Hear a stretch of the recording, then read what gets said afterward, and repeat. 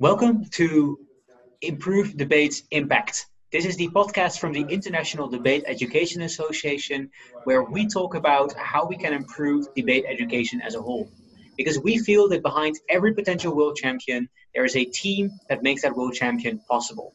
And today we're going to look at a place where we might see future debate champions born, because we're going to learn from best practices of how we set up debating in the wonderful place of Curaçao. We're going to look at this with Tania Engelhardt, a former debating at Wageningen University, a former convener of the unfortunately cancelled Pan Americans and potentially still ongoing Samude that would have been held next year in Willemstad. Natania, fantastic to have you on the show. Thank you. Thank you for the invitation to be on the show. Great. Let me just ask you for yourself briefly, why did you start debating? What do you like about it? And what are you proud of having achieved within the game?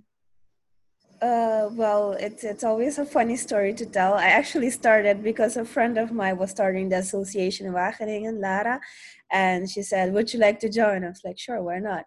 I've never debated before. I had zero experience. I only saw a movie that was The Great Debaters by Denzel Washington.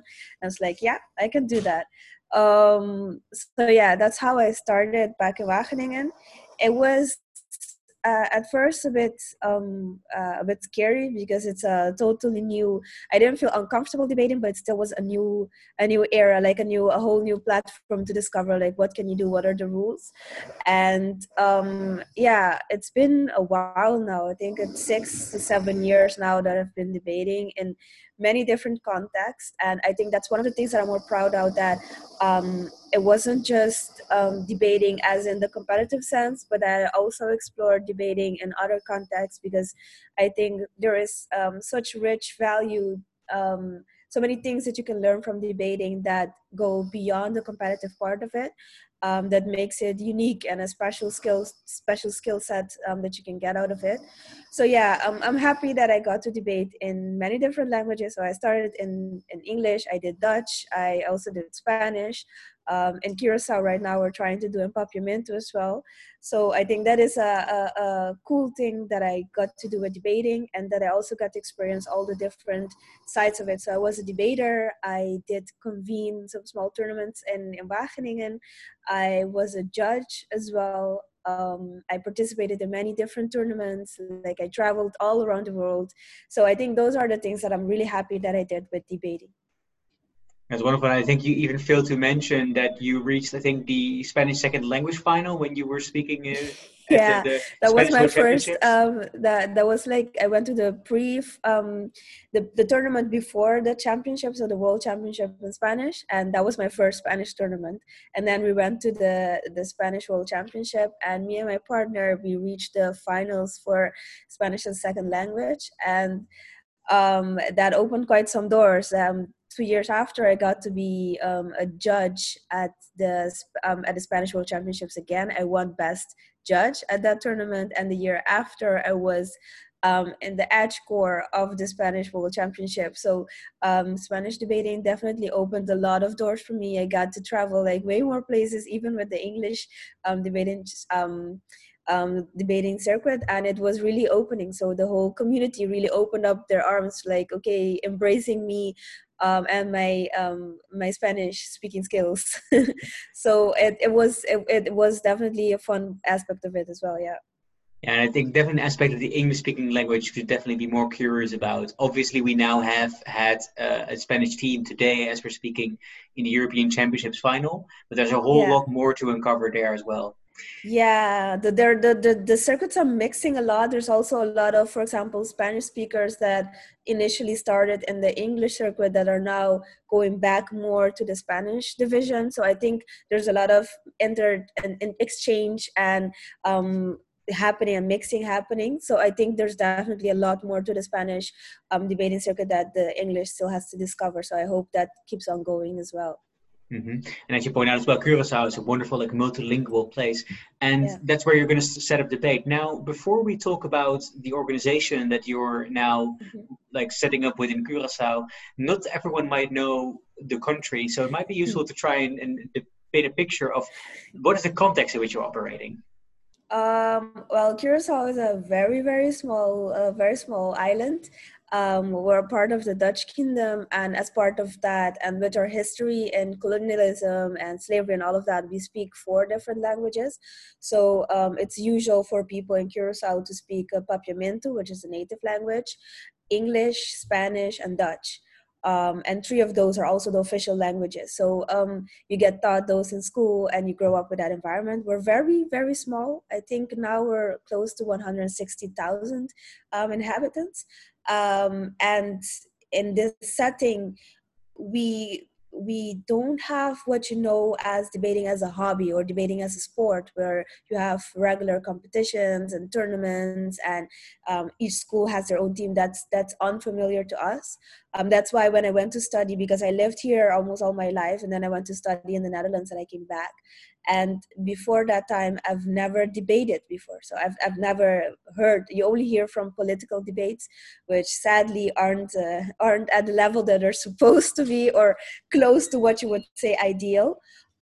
So once I learned what it was in the Netherlands, I decided, okay, I'm definitely bringing this back. So the context here, there are people are embracing more these skills such as public speaking and argumentation. So there are more people with interest in what is this debating and how do I do it. And there are small workshops being given, but we're working right now in establishing a proper, like a structural way that debating can be taught in schools and in neighborhoods and in all different segments. And of course, the fun element as well of tournaments and going international. So those are things we like I try to build on, and that's why I formed as well the organization, so to make it in a structural way so that it's sustainable. And yeah, with the idea of spreading debate, like it's really a starting from zero, because it's not like people know what it is. It's like, oh, let me join you. It's like, what is that? Why are you doing that? That's weird. But okay, tell me more. So it took a while before I got to the tell me more part of it. It was mainly, what is that? It's weird. But now the interest is it's growing, and there's definitely like um, the the environment is starting to embrace the idea of debate more, especially debate education, and of course the fun part, which is the tournament aspect of it. So what then is your dream? Do you want to like create a Curaçao high school debating circuit that would like look like a Hong Kong debating circuit with like superstars from Curaçao who go through World Schools Championships? Or are you interested in getting like an army of little guys who just walk up to the parliament in Willemstad and say we need like to be listened to and like, get this kind of advocacy in?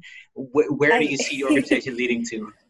my like naturally I would incline to the second one. I have I already have a group of mini activists walking around, so I'm proud that I contributed to that. But I think we need more youth activism, and I think there's a lot of youth here that have a lot to say but never given the tools to know how to say it, and what are the best way to express themselves. And I think that is the most needed part of it. And of course there's a group as well that I can see easily taking over the competition aspect and like run with it and go ahead and be world champions. So I think if I can open up the door so that they can see that that is also a possibility, then I would be very happy, because we're let's say football and baseball kind of nation. So we have, I think, per capita the biggest amount of people going to the MLB, and that's really popular, like sports element of it. But I think if I can show at least a group that this is like a kind of sport that is also fun and that you can also learn useful skills, then it will be cool. But the main thing will always be the activist part of it. So little people that can go to the parliament, like you said, and say, okay, these are the changes we want. And especially young professionals as well, seeing that the society is asking, is demanding for new fresh voices in the governments. And I think this is a skill that can help create or help further develop those fresh new young voices that we already have. And given that there's of course so many, there are Kurosawas who are good at like pitching and hitting. I'm assuming they're going to be incredibly good at asking and taking points of information at least. Yeah, most Back and definitely. forth. I think by nature we have this like this expressive, so we're very expressive. So like people used to say of the Italians, they speak with their hands. We have something very similar here. We like storytelling. So storytelling is something very embedded in our culture. So debating most definitely has its place. It's just connecting the dots between the different skill set that's already there taught in different forms and unite it into, okay, this is a debate, this is a speech, and you can use it in other contexts as well. So I'm very curious to hear how you then managed to develop your small army of activists. So what were the steps that you took? How did you persuade them? How does the organization structure like? Is it just you running around trying to get everything set up, or is there a team behind you? It might seem like it, but it's not. In the beginning, so I returned to Curacao in 2017. So I spent the first part of my first year here. So I came in end of 2017. By the end of 2018, what I was doing mainly was working as a youth leader in different environments. So not per se debate, but in other contexts. So for example, we have the youth parliament, and I try to see there. So first, I always had this idea. I'm not just gonna come and say, okay, this is debate, do it.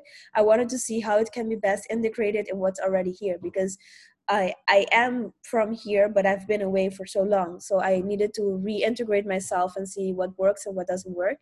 And from that work, so that volunteer work that I did in the beginning, I grew a network. So I learned to know, okay, who are the people to approach, where are the kids at, so where can I find them, who has interest in these kind of topics, and what needs to be done. And with that information, I found two crazy people that said, okay, we can join you in a foundation. And we set up Debate Education Foundation Curacao, which is Debated. And from there on, we launched so we started with a high school program. So kids from any high school could just join, and they get debating lectures like once a week, and we do fun stuff as well. And the first thing was just, okay, I'm just going to put this on social media. If there are kids out there that will like this, please come. So I was like, please come, please come, please come. And they came. So in the beginning, it was like 3, and then it went to 8, and then it was 10. So there was a small army of youth that was interested. And with them, they were the first group. So we had a year long, now almost a year and a half, that we were having regular debate meetings, debating different kind of topics. And while doing that, we're also focusing, okay, how can we generate a big boom, so like an explosion, so that more people can see what these youths are already doing. And to do that, we thought, okay, let's organize a big tournament. And that's already a different part of it. But and we try to get as many kids from the bottom up. So kids that were already interested in debate, they were small activists of their own. They might have been interested in going to events organized by the government, or going to other foundations and speak up. So from there, we started, okay, these are the people that might be more interested. I also, because I teach at the university as well, I gathered there a very small group of students that were also interested. Okay, this sounds cool, this sounds useful. And they were also interested, okay, we want more. And since we thought, okay, we have a small group, and we know that there's more people out there, and what's better way to attract them all by doing one big event. And then from there on, we roll on more structural programs in which we have more regular meetings. And then we can also set up smaller tournaments in Curacao as well, like for local tournaments. So that is basically what I have been doing now. The foundation is officially 1 year and few months. So in that 1 year, I've had a round of 20 youths that I've actually taught in some way debating. We did have a very small internal tournament that was with the youth parliament itself. As their training program, we organized a very small tournament, but the big boom didn't happen yet. It is coming though. I truly believe the time will come, but from now on it's more trying to find other creative ways to engage the youth in debating. So not only debating as the tournament aspect of it, but also debating, for example, as a resiliency training, because there's a lot of youth that are often forgotten, and they're all dumped in school and then survive when you're done, and they don't know how to express themselves with words, or when they want some change, how do I get to that change, what are the steps, and what do I do? And I think um, we were trying to find a way to incorporate debate education skills into other programs as well, so that they are more resilient, so that it's not just debate and it's not just sports, but it's a combination of all of those skills that they find interesting and that are useful to them, so they can be more resilient overall in life. So I think that is our primary focus right now. And eventually this will also lead to tournaments, because tournaments are always a fun way to get young people to be more interested. Oh, I can win, so that it's an additional element to it. But that will come secondary to the resiliency part, to having youths that are properly educated and can defend themselves for themselves. And I think yeah, that ties into what we spoke earlier of wanting an army of activists, and I think this is the first part of having that army of activists as well. One thing that really strikes me in this explanation is that you're really moving beyond what we often have to, as the traditional debater, right? So I think lots of debating takes place in a very academic world, where people go in formal education, often like the most elite type of high schools. They go to university, and this sounds like you're really reaching it out. And do the two groups blend together? So we have like University of Curacao debaters who debate with people who you find on the street, and do they learn from each other in that way? Yeah, I think that's the unique thing that we have. We do not have the university culture. So like it has its pro, but it has its cons. We don't have this highly academic, very elite kind of things with universities here on the island. It's mostly the same group of youth, right? Because what we have in Curacao is every year you have like around of 300 students that leave the island to go study elsewhere. So those that stay are the same group of youth that you would need for any other activity as well. So they're very much blended with the rest of, for example, young people working or those high school students. So it's a very blended community. So by that means, it's definitely probable that you will find the same person. So I had actually a student that was first in high school that we trained with, and then he went to the university and he kept training. So it's very much a mix. And I think that's also why I definitely did not want to have the elite part of debating, because that's how I got introduced to it. And I was like, okay, it's cool and all, but that's not what I want. Because if it's just elite debating, then there would have been a lot of students like me that wouldn't have that breakthrough. I was lucky that I was in Wageningen and it was a small university and the access was easier. But I know of a lot of other students that didn't have even that access because they couldn't get to university, or they can get, but they don't have the means to keep doing extracurricular because they had to work, for example, or they go but they can't go regularly, or they don't get the chance to go to tournaments. So whenever, like the first time I had this idea of coming back to Curacao with debating, I said, I don't want it to be elite. I don't want it to be for a group of people that have the money to do it. I want it to be for everyone. So that's why, for example, the trainings that we gave are also completely free, because I do want it to reach that part of the population that might find it interested but never had the means to do it. And still there's challenging, for example, transportation for them to get to the training and things where we chip in every time we can to help.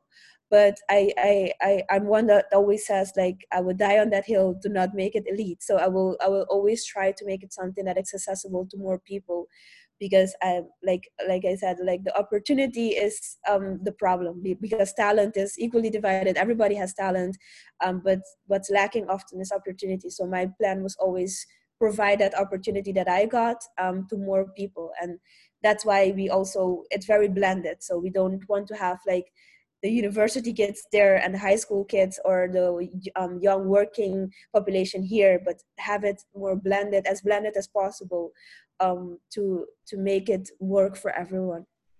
Fantastic. I mean, one of the things, and I introduced this as best practice, and I truly believe in that, is Curaçao has about as many people as the amount of people that live in my hometown of Nijmegen in the Netherlands. Yeah. Yet Yeah. you already have, I think, more debaters active in Curaçao than we have in Nijmegen. And I think by and large that does come true insofar as it is a very elite activities in where I come from and definitely could be opened up much more. So I'm learning a lot from here. Now you mentioned that of course you want to make sure that it keeps being inclusive. And that does lead to a large amount of like extra challenges in order to get the type of money ahead. So what kind of measures have you been able to take? What kind of support have you been able to garner to make sure that you can keep that dream alive? So the first couple, so like the first 6 months, even more, I think the first even 8 to a year, it was mainly me paying for everything. Because I didn't want to ask, like I said, the students for money. So I was paying for the location. And at some point I realized, okay, this is not sustainable. I cannot keep doing this. Um, we are exploring ways to get other types of funding. So there's a lot of possibilities for funding. There are many for the private sector, but also many other foundations that exist solely for the purpose to help foundations with the financials in order to achieve these kind of projects. So those are things that we're exploring. But the main thing we tried up until now is keeping things as cheap as possible. So because it's hard, like there are many possibilities, but it's hard for you to engage in all of them. So while we wait for those bigger sponsors and those bigger monetary support, we are trying to keep everything as cheap as possible. So having the debates all in a location, we're very lucky that we have a location that can cooperate with the price to keep it as low as possible. And there is how we started, so me paying in the beginning, and then after we started getting some help from people that say, okay, I wanna support somehow. So that is how we've been surviving so far. I think part of having the big boom was also so that the rest of the society can also see, hey, this is something cool, and try to invest in it. So as we were preparing to convene our first international tournament, we got many local sponsors that said, this sounds interesting, this might be interesting for the youth, so here is some money to sponsor it, and with the possibility of making it a long-term partnership. So I think that is one thing that we did. We're now exploring to see if we can work with international organizations as well, especially in the Netherlands, because we're part of the Dutch kingdom, so that we can have easier cooperation from there. And that in order to have a stronger front as well to apply for different grants. So those are the strategies that we're using. First, trying to keep it as cheap as possible, and then trying to reach more into the private sector by having larger activities that might target their interest from, oh, this is interesting, this is cool, but then that triggers their interest to stay also as a long-term partner, to keep investing in the youth. And I think that is what we're doing mainly right now, in that sense, because it is definitely challenging, because as an individual, you cannot support like 20 children yourself for a long time. And it's not only that, but if we receive the proper finances, we can also invest in, for example, means so that we can get transportation for the youths that have it more difficult, but also invest in better materials so that they can have those as well. So yeah, those are things that we are looking forward to be able to start doing once that we have more financial support coming in. Of course, it's a crisis now, so we're trying to be creative, but it is definitely doable still. And I'm pretty sure that the international debate community would probably love to cooperate in this sense. Is there anything that you think that like international organizations or debaters who particularly listening to this, that if they are thinking, I'm inspired, I want to learn more, but also maybe I want to contribute what I can, is there anything that they could do? Yes, so we're preparing to relaunch our socials because of the lockdown, and we were busy with a lot of things that were down. But we are trying to set that up again, and so that they can reach out to us directly so they can donate. Because we're an official foundation, it's easier to receive donations, so we have a specific bank account for that as well. But what I also think beyond money, what international debaters can also do is starting first of all in your own community, because I think there's always this sense I want to help, but without looking like, okay, there around of you there's a lot of people as well that need that help. But if you really want to invest, for example, in Curacao and us, so we can teach these kids, you can also invest your time. You might not have the funds to sponsor, for example, one kid to go through our training for a whole year, but you might have the interest to do, for example, a workshop. Or you can say, okay, for the next tournament, I want to partner up with one of yours so that we can, so like a pro-am thing. So those are ways I think you can always support upcoming debaters, not only with monetary part, but also with your knowledge. And with like experience. So I think especially partnering up with novices from new environments can help, because they don't get to see those international debates the way that someone from, let's say, Oxford or I don't know, Leiden can, because they just it's a whole different world, and I cannot compete. Like I'm past that point that competing myself, but it would be lovely to see international debaters competing in tournaments with debaters from less known areas, and in order to help them break into those rooms that they don't now have access to, or that they won't have access to if they will only pair with each other. So if I have, for example, we had a team from Curacao that was willing to participate in the Pan Ams, and that was cool because you have a local team that's going and representing. But what I would want is for in other, for example, in opens or in other smaller tournaments, for them to be able to team up with people internationally and gain more experience from that, because that's how I learned as well. So I think that is a very beneficial thing. Yeah, I think part of what your answer really strikes with me is indeed the pointing towards the local context. And I imagine, for instance, if a Dutch debater listening to this saying, I want to support Curacao debates, there are lots of Curaçaoan people who go to study in the Netherlands as well, Yeah. who they could support, and that in turn would support Curaçao in Yes. debates. And do you perhaps have any specific advice, like having yourself gone from Curaçao to the Netherlands to study? Like, what should like Dutch debating do, for instance, to try and make sure that the Curaçaoans who either already live in the Netherlands or who come to the Netherlands for study feel more welcomed, included, and supported in debating there?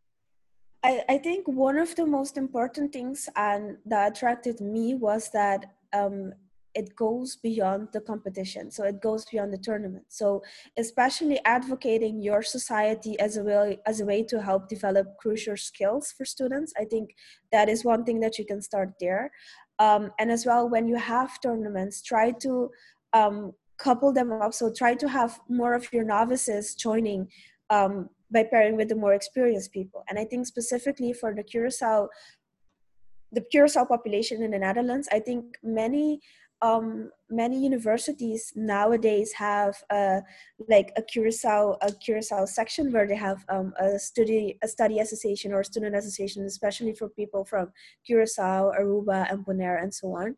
So reach out to those associations as well and try to form partnerships where you have tournaments with them, for example, or you have a special training sessions with those groups, because I think especially for ourselves, when we go, we're very shy, and it's such a cultural shock. You're in a new country, you're in a new context, you're no longer a high school student, you're a university student. So a lot of things are new. So you tend to stick with more people that you know or that look like you. And we have a responsibility to break that cycle ourselves, but I think the established societies can also try to reach out to those groups and see, okay, what can we debate about that are interested to you? Because you have topics, for example, the Black Lives Matter movement in the Netherlands, or you have things about this whole allochtoon, autochtoon debate that you have going on in the Netherlands. I think there are various topics that are interested to us that are not your standard, I don't know, international relationship, the emotions that societies do, but those topics can attract a different crowd as well and make your society more inclusive. And also, as a society, go beyond and try to reach those groups as well. And that is, you can really grow because they have an input of that you might not have within your society already. So I think those are techniques that societies can use to improve, but also reach out to people, for example, from Curacao, if they so want to spread the debate, reach out to them actively as well. Yeah, I think this is wonderful advice, and we definitely should keep it on board. Yeah. You mentioned as well that you and I'm gonna like push debaters to do that. I mean, tacitly speaking, the Leiden University that I used to do my debating in had a lot of trouble winning from Israeli teams, and then when we had an Israeli Dutch debater, so all of a sudden like a whole new world opened up for Yeah. us, and we got to Yeah. learn far more about that. And I think obviously like we shouldn't reduce it to a sort of like what is it for us, or we want to learn more about it. But I think definitely that's like one of the benefits alongside of just getting the far better and broader perspectives that I think a genuinely diverse circuit can give us that is so worthwhile. So I think these are Yeah. very, very good pieces of advice. You mentioned that you're also going to host Pan Americans, but that unfortunately didn't happen because it happened right about the moment that the lockdowns happened. So Yeah. maybe sketch for me what was the importance of hosting Pan Ams there, and what was your vision for Pan Ams in Curaçao? Yeah. So actually, it all started with me wanting to host the Spanish World Championship because that was the circuit that I was more involved in, and I said, okay, you know what, I want to have these people in Curacao because I'm always the only one they know, and they say, what's Curacao like? What is it? And can we come? And me as well trying to sell international tournaments to the local people here in Curacao was also hard. It's like, what is it like, and what do I do, and is it complicated, and do you really get paid to go judge and stuff like that. So I wanted to bring the international tournament to Curacao so that people here can see what is debating, but also so we can profit from the knowledge that those international debaters bring, and then spike our own local circuit by doing that. And while advocating and trying to run my little campaign for the World Championships in Muda and Curacao, I went to Pan Ams as well, and they were like, okay, why don't we start, like, why don't we do Pan Ams in Curacao? And I was like, yeah, that makes sense. Let's start with something small because it's already a pretty big tournament. And that would be a way to get not only Spanish speaking debaters, but also English speaking debaters, specifically from the Caribbean as well, because you have a lot of Jamaican teams that participate in Pan Ams as well. And by having Pan Ams in Curacao, we could have reached out to other Caribbean islands so that we can have more of that representation in debating as well. And then, of course, it will also be like a sneak preview into what a bigger international tournament in Curacao could look like.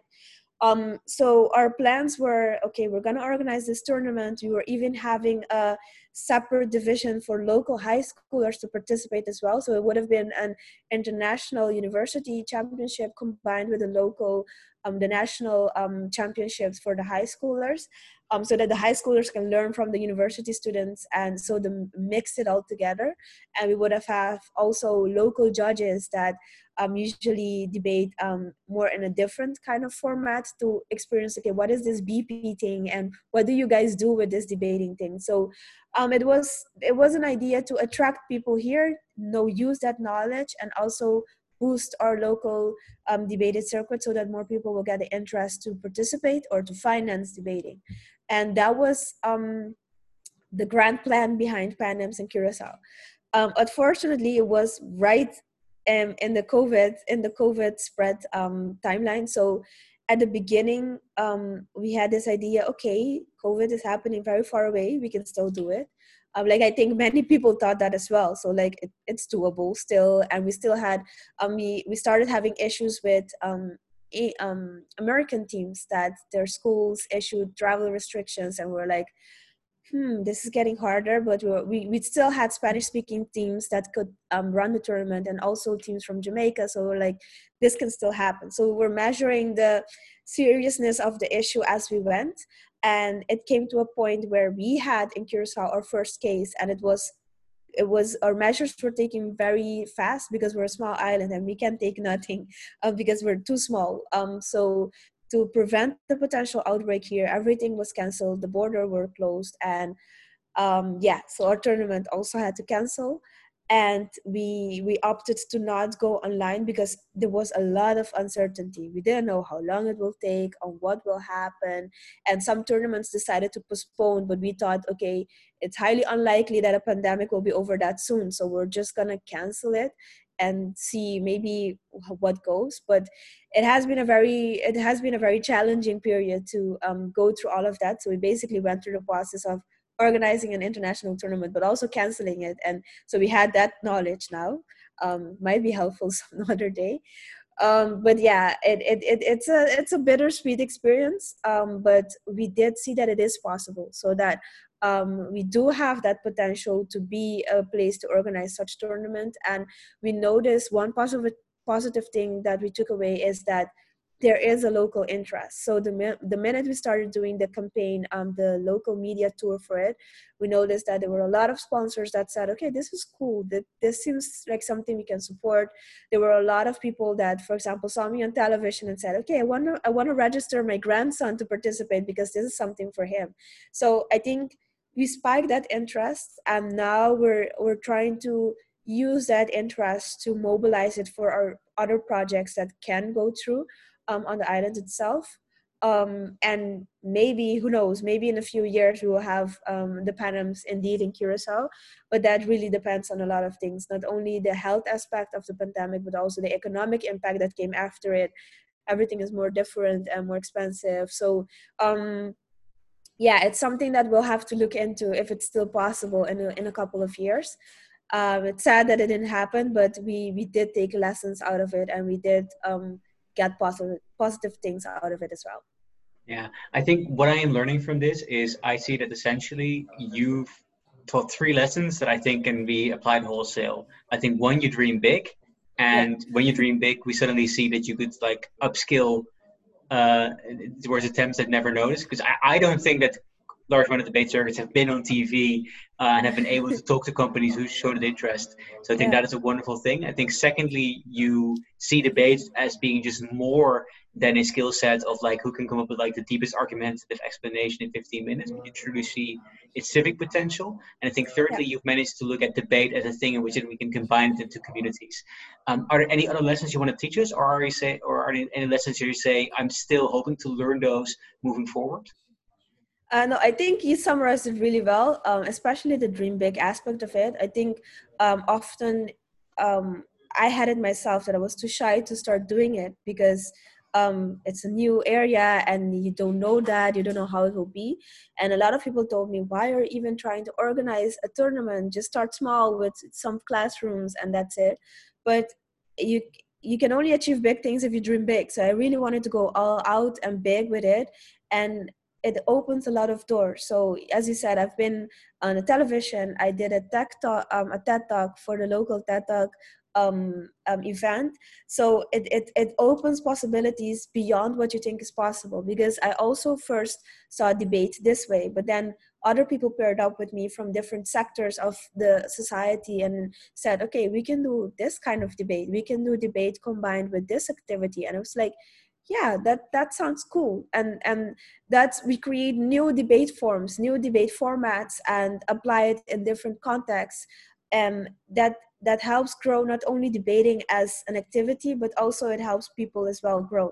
And I think those are always things that we will stand by. And we hope, what I hope is that the debate world will become as a total more inclusive. So so there is room for more people to be into debates, and not just the people that are usually now, for example, in tournaments and in the elite class of it, but that it can open its door to more type of debating, and not only sticking to, okay, this is what we've done, debating has to be like this way, but um, for university debaters to really engage with their own community. So go beyond, okay, I think right now we're seeing a lot of online tournaments. Like I think every weekend there can be at least 3 online tournaments, which can be exhausting on its own.